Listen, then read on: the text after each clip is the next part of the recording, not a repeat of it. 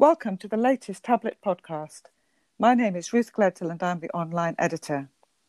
And with me today is Austin Ivory. Austin has been working with Pope Francis on his first book in English, Let Us Dream. It's also in 4 other languages at least. Austin, how on earth did this come about? Well, Ruth, you may remember that the Tablet published an interview back in Easter, which was my interview with Francis about the crisis, the COVID crisis, and the kind of world that we would see afterwards. And it was really that interview, plus a whole lot of other things that he did over Easter, his homilies, the announcement of a post-COVID commission in the Vatican, and what people were saying to me about how he had been energized by this crisis. I just felt that we need to know more. We need to hear more from him. So I wrote to him in rather kind of audaciously in April, and I said, how about a book? And I said, it would be great if this could reach the kind of people that, the Catholic press obviously wouldn't normally reach. In other words, the wider world and humanity. And I said, I really think people need to hear from you at this time, but also to understand the process of change that we're being called to, which you've talked about in your article. I think we need to. Anyway, he came back and said, yes, let's do it. But he said, I'm going to need a lot of help from you. And I took that to mean that, this was not going to be a simple sit-down interview. It was going to be something much more involved and collaborative. And was it partly because English isn't his first language and he needed the help to articulate thoughts in his own inimitable style in a second language? We didn't set out explicitly to do a book in English. It was more that he understood that this would have a primary audience in the English-speaking world. We actually agreed that we would do 2 texts. In other words, that there would be 2 original texts from which the translations would be taken, English and Spanish. But the first drafts initially were in Spanish, and of course all my interactions with him were always in Spanish. But then there came a point, actually, I think it was as we were going into part 2 of the book, when he suddenly kind of said to me, look, I think it would be much better for you if you could draft straight in English. And we use the English as the base language. And that was incredibly liberating because he was right, of course. It made it so much easier. Now, it's wrong to say that, English is the base language and not Spanish, because, of course, Spanish is the language that we were communicating in. So it really is 2 parallel texts. But I think the important thing about that decision was that, if you like, that my draft, which obviously is all his ideas and everything, but I kind of, if something didn't come across right in English, then it wasn't in there, right? And so in that sense, I think that's what gives it, I think it's what enables him to sound more naturally English than he ever has. You've known Pope Francis for a long time, haven't you? Well, it depends what you mean by known. I mean, I obviously have been following the papacy from the very beginning. I was fascinated by him.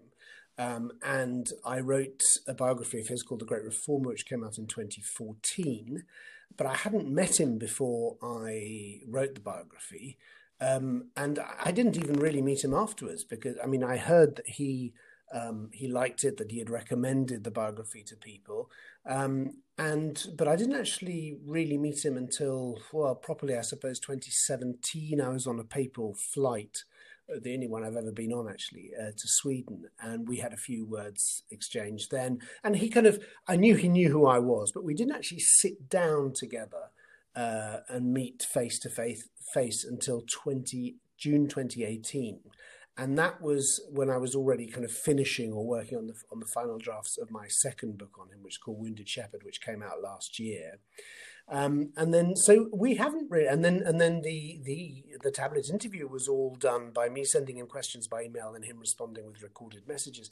So I did see him, as I recount in my article in the Tablet this week. I met him at the end of September to give him, in fact, the PDF draft of the book.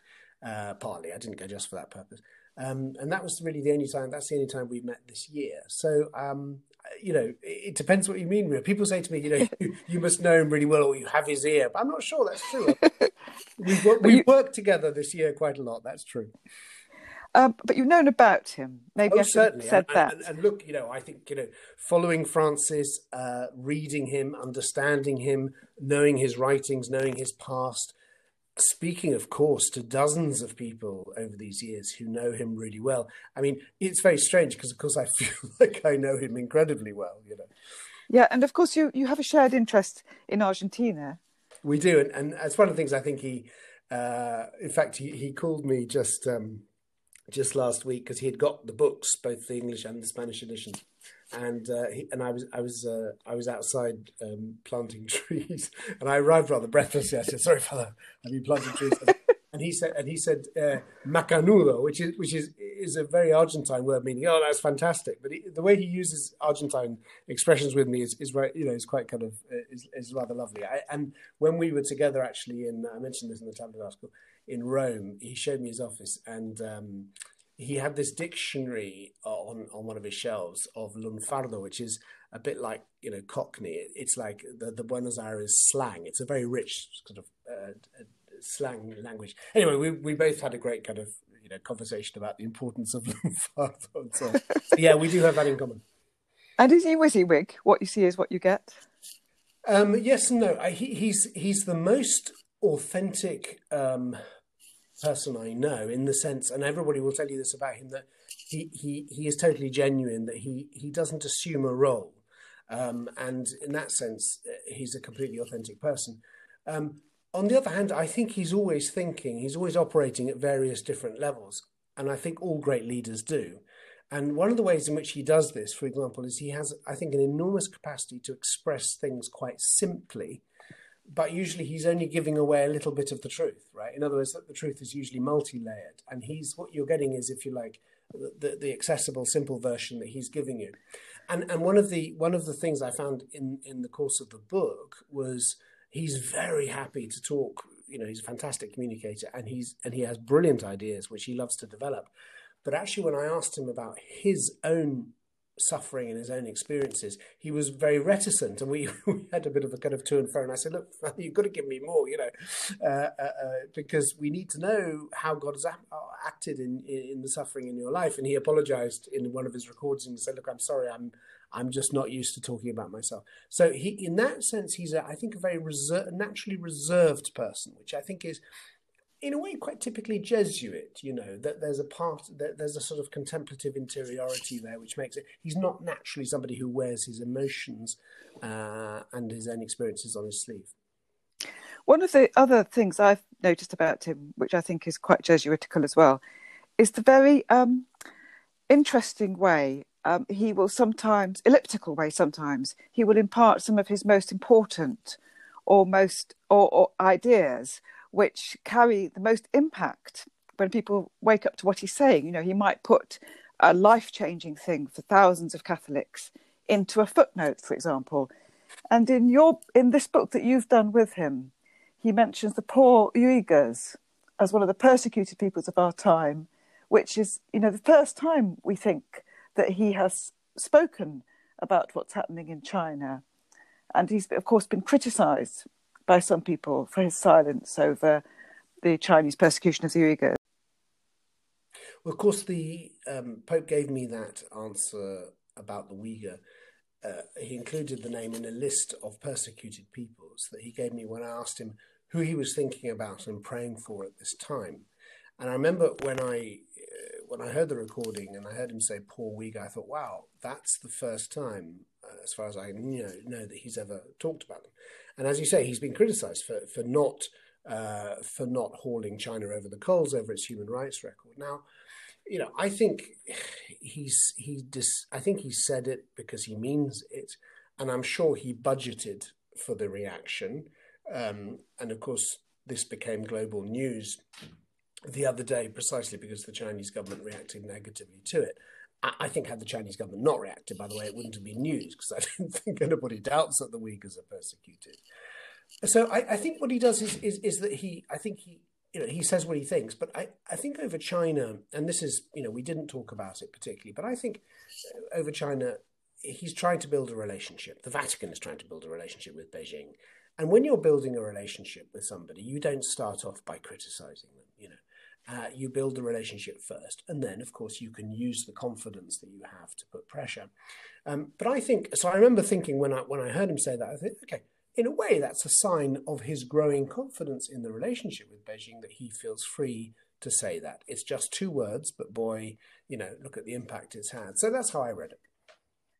Yes, and of course the book as a whole is designed to be a commentary or a work about the crisis, the pandemic that the world is living through at the moment, and the post-COVID world. And one very interesting thing he is in it is absolutely scathing about the anti-maskers, who he calls victims only in their own imagination. And he also criticises other Catholics who turned into a cultural battle what was in truth an effort to ensure the protection of life. Was he passionate about this, do you think? He comes across as very passionate about it? Yes, I mean, I think what he's doing in part 1 of the book, which is where that's taken from, is it's called A Time to See. And he's looking at the crisis, he's looking at the world and saying, what is it that the crisis is showing us? He's doing classically what the Jesuits do. It's a sort of lights and shadows discernment. Where are the spirits moving and so on. And I think he looks at the reaction to the response to the crisis, to the pandemic. He sees saintliness, heroism in the people who give their lives, in the people who are helping each other. And then he sees the other thing, which is people recoiling into themselves, some people trying to exploit the situation for financial gain. And you see this kind of sense of victimhood that some people have, where they're asked to put on a mask and they go, no, it's my freedom. And indeed, religious people who are trying to appeal to religious freedom. So I think what he's doing is, it's a classic sort of, let's look around and see what's really going on here. And what's of the spirit and what is not. That's how I saw that. And what about the crisis within the church, the McCarrick report and the ongoing sexual abuse crisis? Well, on what I find interesting about abuse, which obviously comes up in the book, is the way he links the awakening to abuse in the Me Too movement, in the Black Lives Matter protests following George Floyd, in clerical sex abuse victims, that it's all part of the same thing, which is an awakening of a protest at the affront to human dignity that abuse represents. So that's part of his, where is the spirit moving? But then he immediately kind of goes on to talk about how some people unfortunately exploit this, lawyers who exploit victims. He's not condemning lawyers in general, but he says, so again, it's always this mix of the good and the bad together that I think he's identifying. But to me, the important part of that diagnosis is the way he sees abusive behavior, exploitative behavior as part of the same mentality that, for example, leads to the destruction of the rainforest. And it's the way he links these things up, which I think is his genius in a way, and that's what I find so scintillating about him. And that's why he never sounds tired, because even when he's talking about things that popes have talked about before, the way he links things together and shows they're part of something bigger is quite fascinating.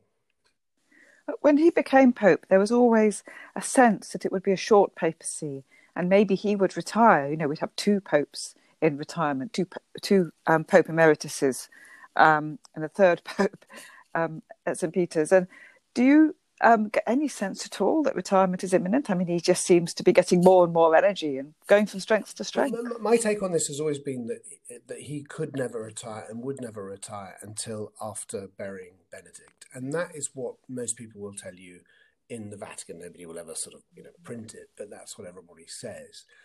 Because you just can't have 2 retired popes. I mean, the canon lawyers, many of them had heart attacks before the Pope retiring, too. But also, I just think the way he thinks, I think that's how, So he's, in a strange way, the 2 papacies are interconnected. And as long as Benedict's there, Francis will carry on. But I think also, and I say this in the tablet article, I think there's no question that 2020 was the year in which his 7-year plan of reform was due to kind of reach fulfillment.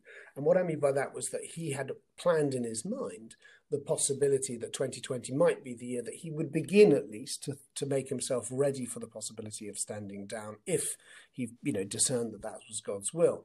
But then with COVID, I think what's happened is that it has energized him in a whole new way and given him a whole new mission, which is to take the people of God and indeed humanity to the threshold of this new post-COVID era.